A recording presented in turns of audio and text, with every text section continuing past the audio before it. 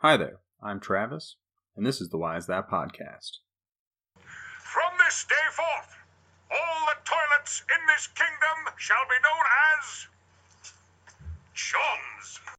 Sing in me, muse, and through me tell the story of that man called the bulwark of the Greeks, the centaur trained, the fearless, strong, and powerful, the unconquered except by his own sorrow, who fell upon his sword outside the walls of Troy. Welcome back to the Why Is That podcast.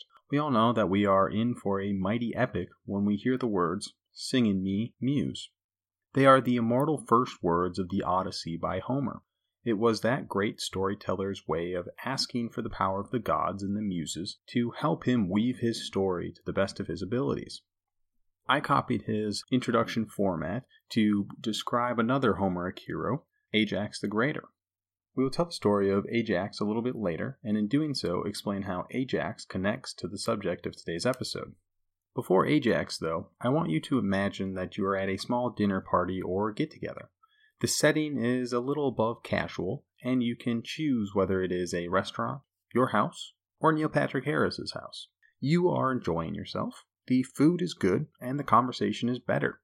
You're about to launch into one of your favorite anecdotes when one of the guests interrupts you by proclaiming, "Hoofda, I gotta take a doozy of a deuce. Time to make my way to Browntown. Yeah, I'm saying I have to poop." That person then disappears towards the designated toilet. What do you do next? Do you continue with your favorite story? Or did things just get kinda awkward? I mean, to be honest, I felt kinda awkward saying it. And as I wrote this part of the episode, I was nervous that any listener who discovers my show on this episode will think that I'm some sort of gross weirdo. Although if you think about it, is saying I'm going to the restroom really that much different from saying I have to go pee? Both phrases are basically expressing the same concept. One just does it in a way that we consider more polite and less crude. For some reason, humans have developed a tendency to find certain biological functions to be quite gross and awkward. I'm sure there is some psychological reason for this, but if I had to guess, it would either have to do with the unpleasant smell elicited by said biological functions, or with an inherent insecurity caused by the act. After all, you are in a pretty precarious and defenseless position during the act. Today we have our robust locked doors to protect us, but that was not always the case.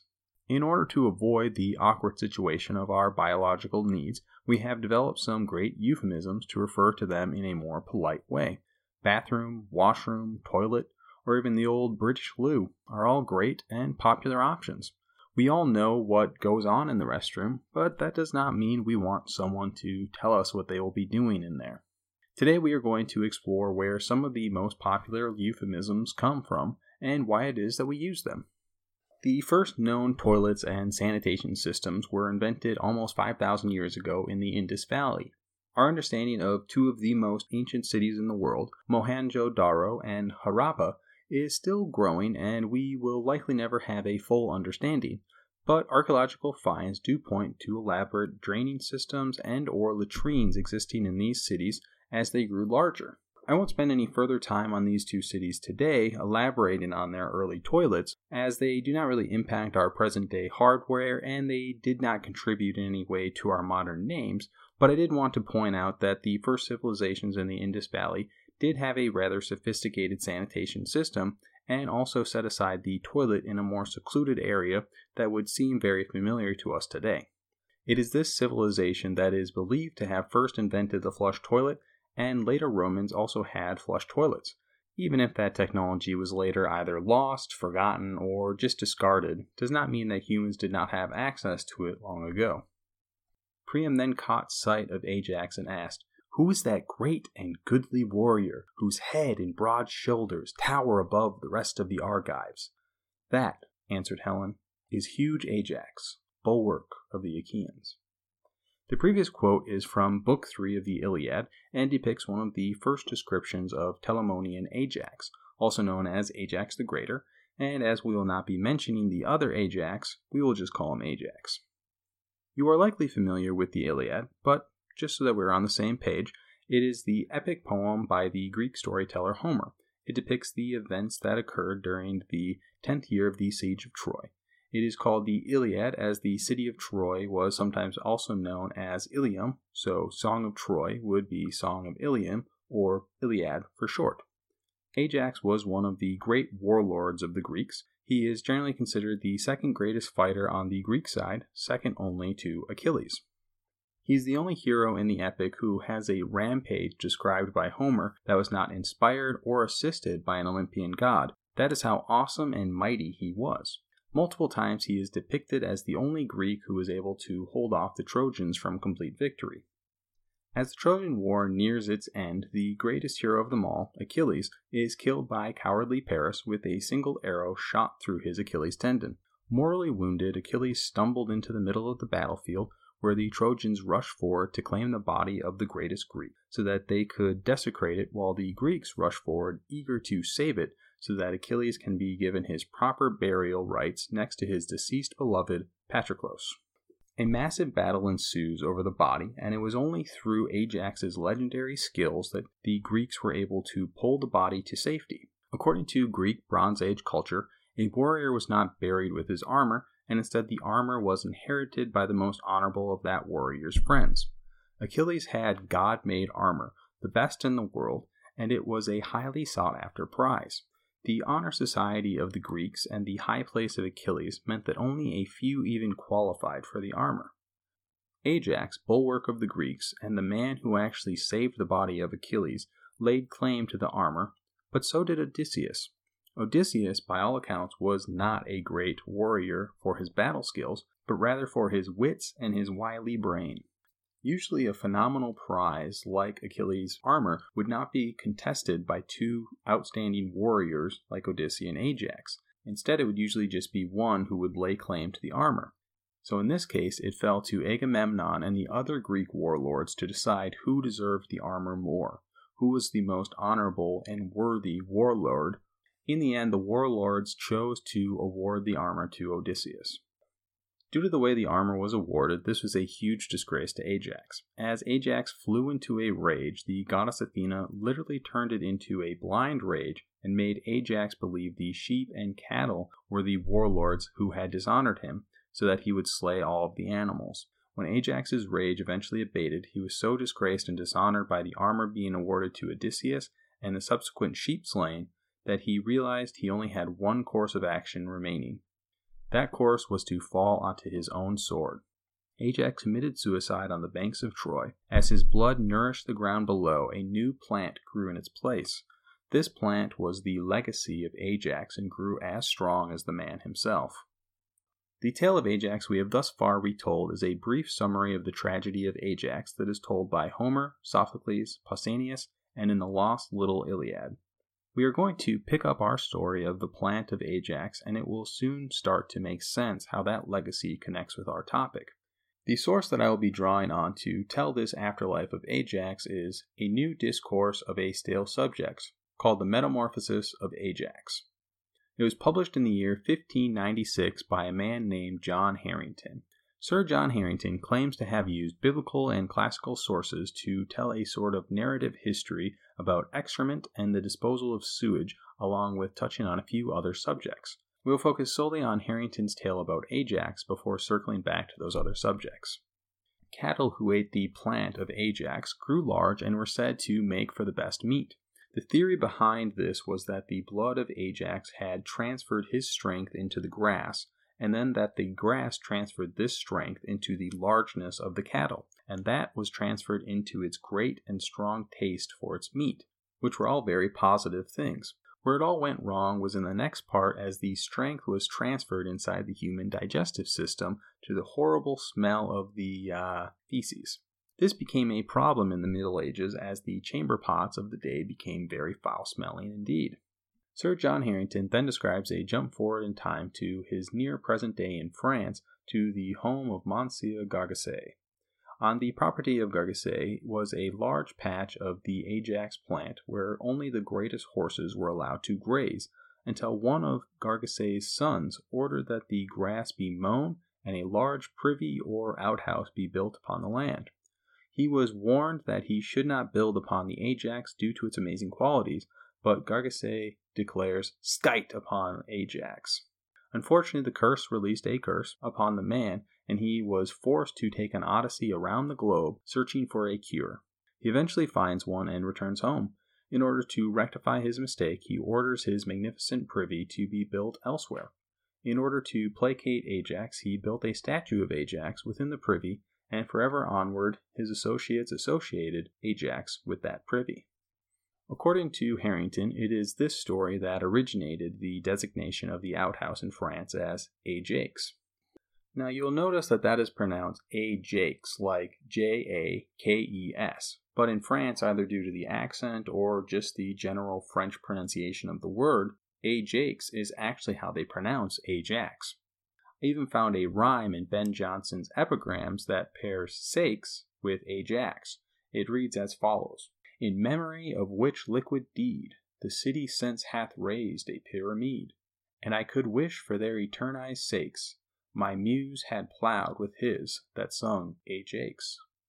The authenticity of the legend provided by Harrington is not known. Perhaps Ajax really was the etymological root for why the French referred to outhouses as Ajax. Perhaps not. Unfortunately, we do not really know for certain. The online etymology dictionary identifies the proper name Jake as the inspiration for Jakes, meaning outhouse. But this is a word that we do not know absolutely. In the story, Harrington refers to outhouses repeatedly as privies. The term privy for an outhouse comes to English from the French word privé, which means private. So an outhouse called a privy is simply calling it a private place. Privy can be attested in English all the way back to 1225, so it will be the oldest of the words that we discuss today. Outhouse is a more modern name that I added to the story. It first started to be used by Americans in the early 1800s to simply designate that the private toilet was located outside and often shaped like a mini house, therefore outhouse.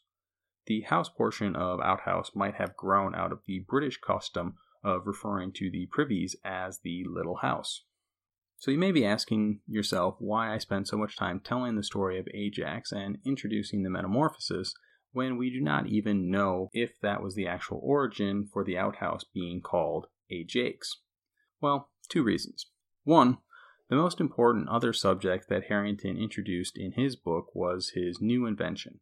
His new invention is sometimes considered to be the first modern flush toilet. In honor of the supposed benefactor of the outhouse, Harrington proclaims that his new invention should forever be known as the Ajax. Ajax's book and invention would actually grow to be quite popular. Harrington was the godson of Queen Elizabeth I, and his popularity/influence largely originated due to his association with the Queen. Queen Elizabeth would even have one of Harrington's Ajaxes installed at her residence, becoming the first Queen of England with a flush toilet. Harrington's Ajax toilet was revolutionary as it had a flush valve to let water out of the tank and a wash-down design to empty the bowl. It is today considered a forerunner to the modern flush toilet rather than the first flush toilet. The second reason that I spent so much time on Ajax is that it helps to explain a joke in Shakespeare that is often missed. One of Shakespeare's less popular comedies was called Love's Labour's Lost. In Act 5, Scene 2, the character Costard says to Sir Nathaniel, "O sir, you have overthrown Alexander the Conqueror. You will be scraped out of the painted cloth for this. Your lion that holds his poleaxe sitting on a close stool will be given to Ajax. He will be the 9th worthy, a conqueror, and afeard to speak. Run away for shame, Alexander." Did you catch the joke? Well, it is a Shakespearean pun. A close stool is a covered chamber pot enclosed in a wooden stool. Costard only mentions the close stool so that he can also pun on the name Ajax. One side of the pun is that Ajax is an outhouse. The other side of the pun is that Sir Nathaniel was being dishonored like Ajax. Pretty funny, I must say. Perhaps not break out loud laughing funny, but amusing in the way that puns are, especially given that it is the great Shakespeare making a poop joke. It is unknown if Shakespeare's pun is referencing Harrington's Ajax or the French Ajax. The play was published in quarto in 1598, but the title page makes it appear that it may have been a revision on an earlier play that may have first been written in 1595. As Harrington's book was published in 1596, it is more likely Shakespeare was referring to the French Ajax. If he was referencing the French Ajax, then it could lend credence to Harrington's claim that Ajax was the inspiration of the name. Although Ajax being the inspiration for Ajax could also just as easily have been folk etymology popular in 1590s London. As you're likely aware, we today do not refer to toilets as Ajaxes. This does not mean that Harrington's book and invention did not have a lasting impact on the name. If you will recall, Harrington's name is John Harrington. This is perhaps the most convincing etymology for why we sometimes refer to the toilet as the John. It was John's invention, John's Ajax, or just John for short. I personally really like this explanation. However, not all scholars are convinced. Some believe that John may have derived from the same place as Jakes, either from just a common man's name becoming the name for a toilet, or due to the close association between the names John, Jack, and Jake. Basically, people nicknamed the Jake a John, and that somehow stuck while Jake became less popular. In Minnesota, we sometimes refer to outhouses as Jimmy's Johnnies, as our largest portable sanitation company is called Jimmy's Johnnies, and just about all of our portable outhouses have that name plastered on the door. So, John has always had a special place in my heart to refer to outhouses, even if John's might have originally been toilets. In the story, I mentioned the foul-smelling chamber pots. Chamber pots were small pots often shaped similarly to our modern toilet bowl, just without the little water basin. People would use them and then dump the contents outside so that inside the house would not smell like crap. Chamber pots is where we get our phrase potty. So next time you ask your dog or child if they have to go potty, you are keeping alive the fine tradition of using chamber pots that were popular throughout the medieval time period. The chamber pot is also a possible origin of another popular euphemism for the bathroom, or at least popular in the United Kingdom. It sometimes comes off as pretentious when an American or Canadian uses the phrase.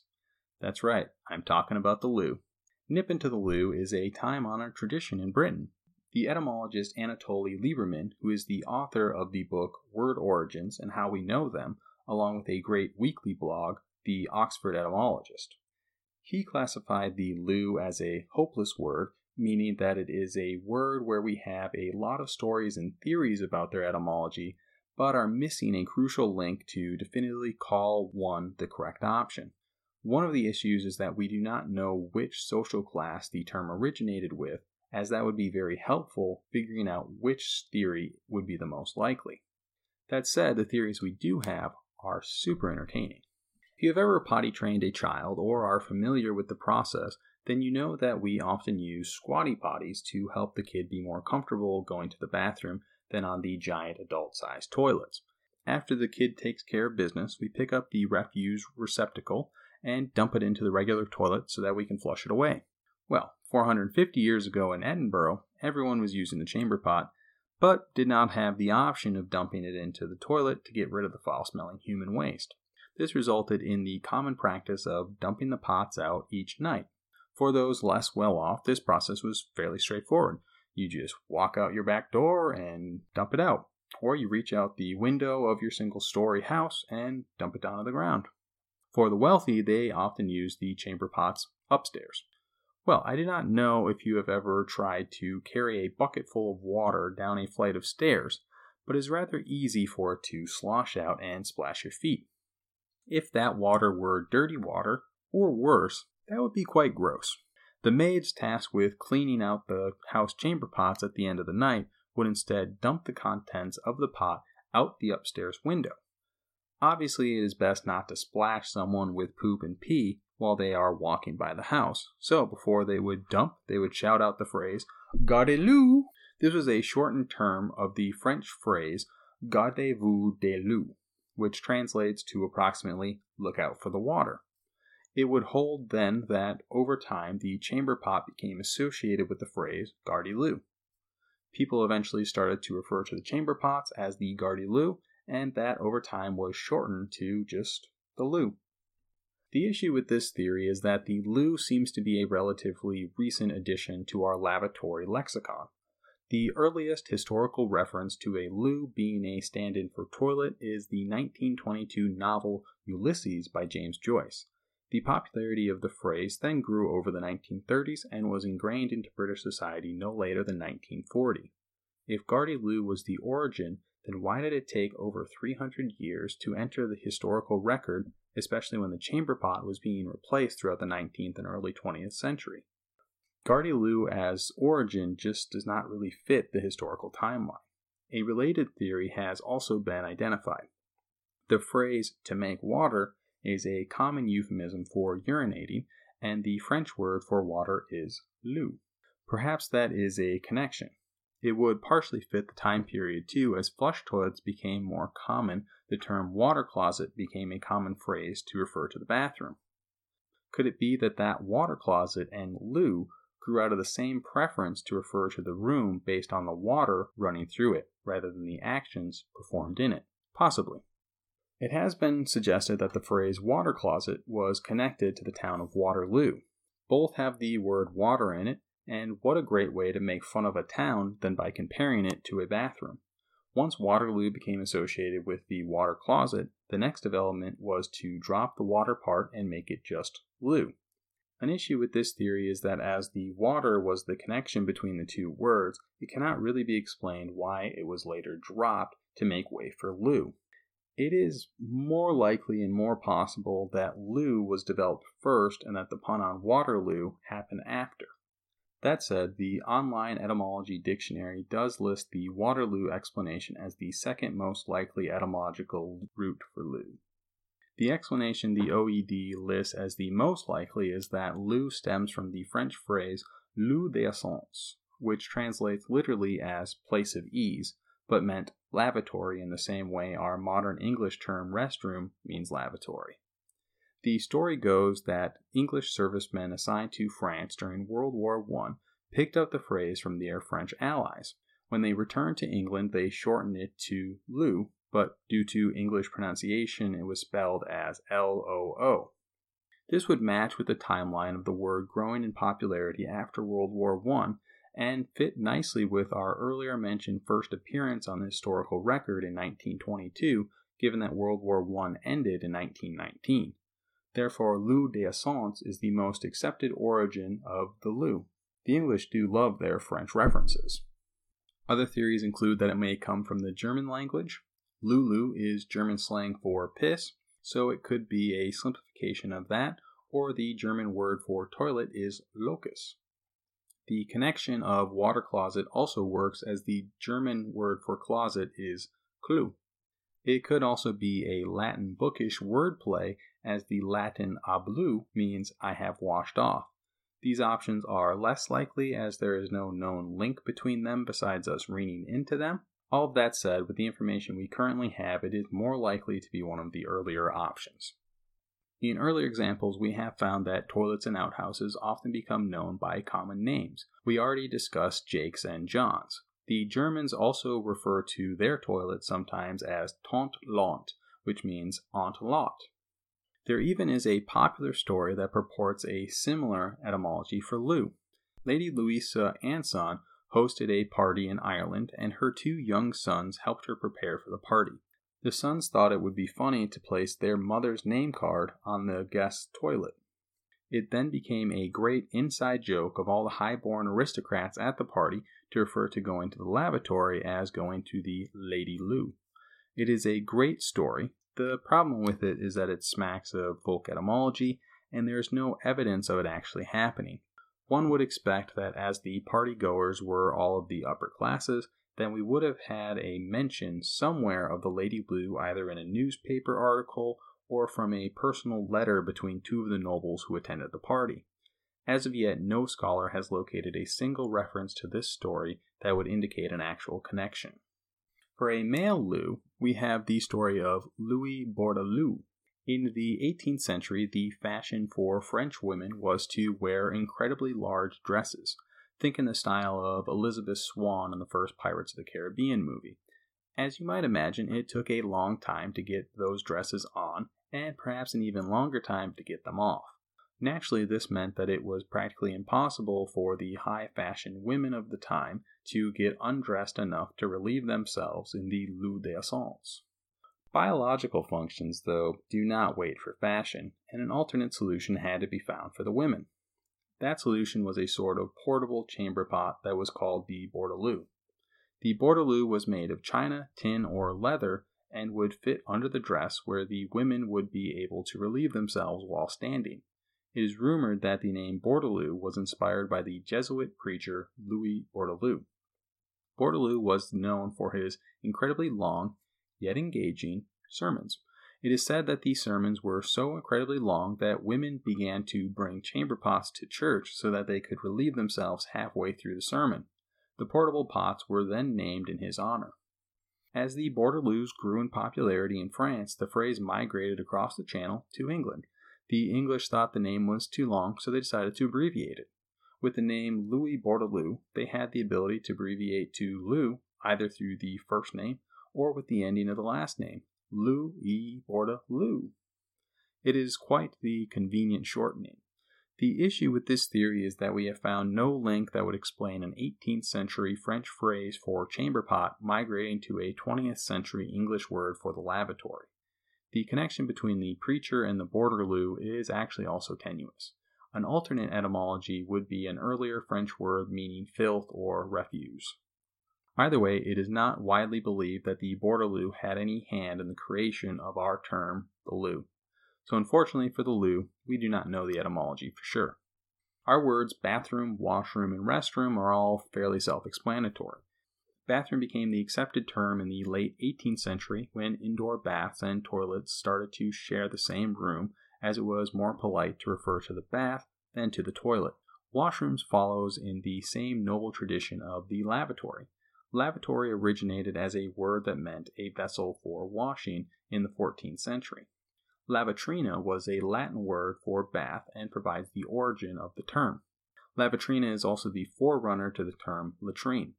By 1656, lavatory had come to mean a place for washing, and when a place for washing also inhabited the same place for urinating, it became natural to refer to the bathroom as the lavatory. Lavatory is sometimes seen as a very formal term for the bathroom in North America, and more often refers to public toilets in British English. The abbreviation lav has become rather popular, and the less formal washroom has also largely replaced the use of lavatory.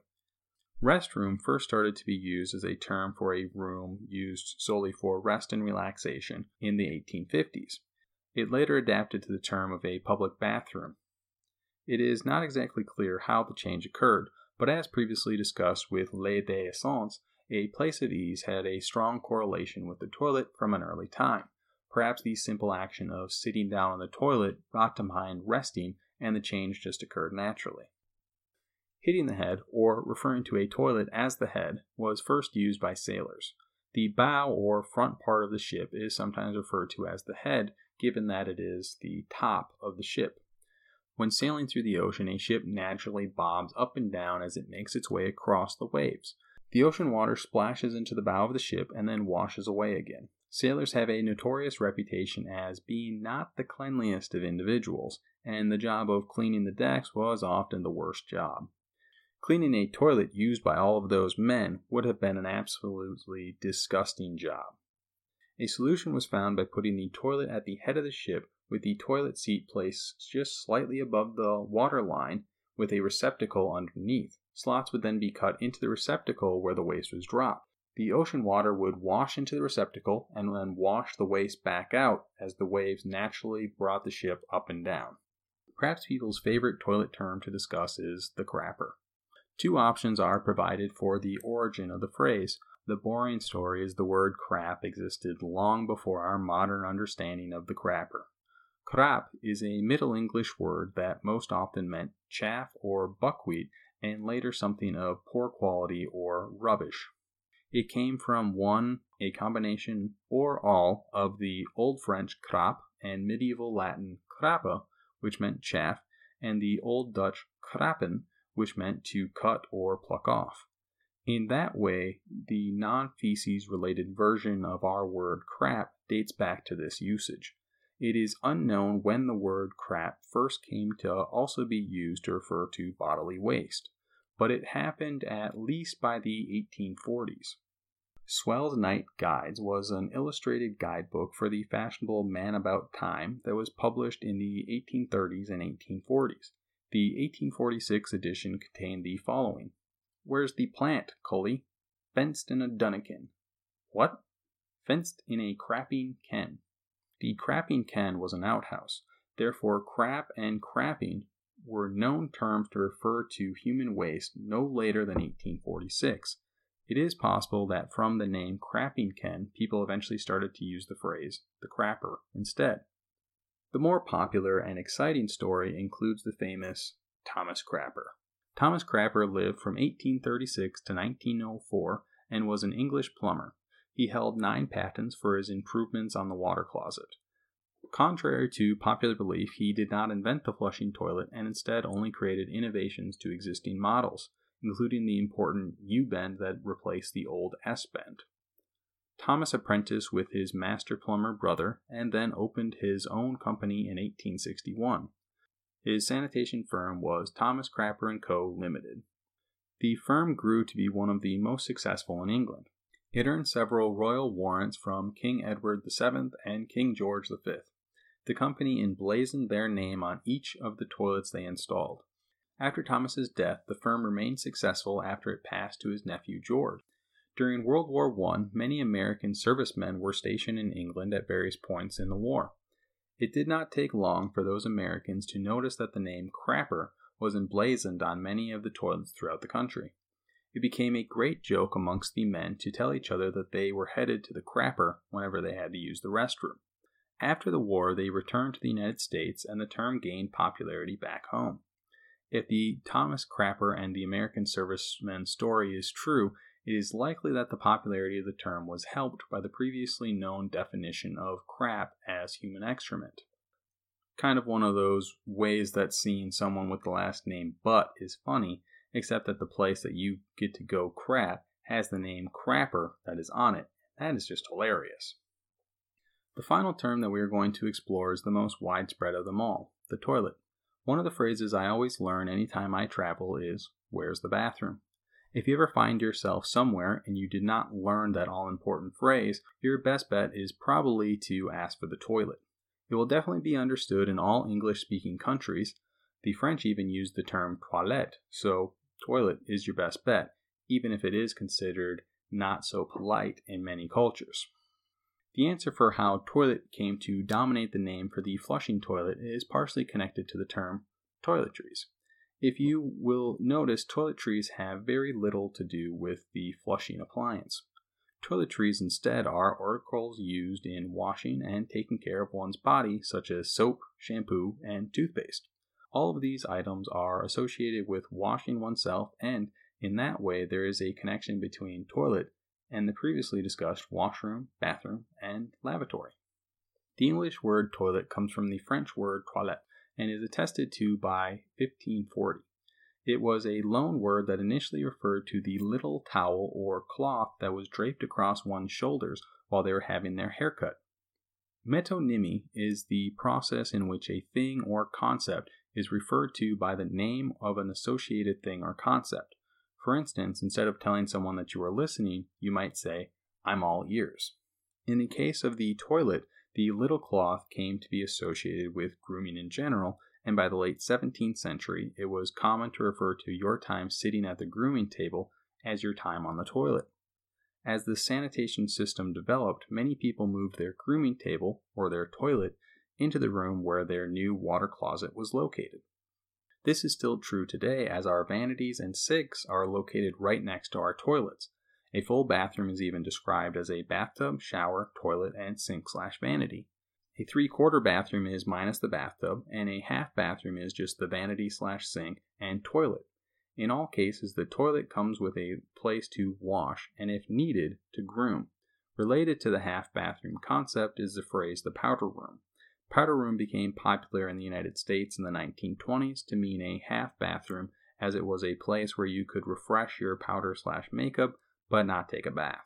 It does not appear to have anything to do with the earlier custom of powdering one's wig because of the gap in time between the two uses. Grooming rooms became more common, and by 1819 they were definitely known as toilets. Close friends would even make toilet calls where they would come into the grooming room while someone was doing their hair. The euphemism I described above started as the flush toilet became a fixture in more and more houses. Once the euphemism of going to the toilet had fully come into force, it gradually started to be associated with the plumbing fixture itself. The old terms of Ajax, Johns, Jakes, chamber pots, and the like just did not fit this new fixture. The toilet euphemism and connection started to be more popular than all the others, and as global English markets started to grow more integrated, it made sense to try to find a single term to apply to this plumbing fixture. Over the course of the 20th century, the toilet as a fixture and toilet as a room referring to the fixture largely replaced the earlier grooming designation. The only vestige of that old practice is in our modern use of the term toiletries. If you go to a home improvement store, you will find that the plumbing fixtures are almost universally known as toilets.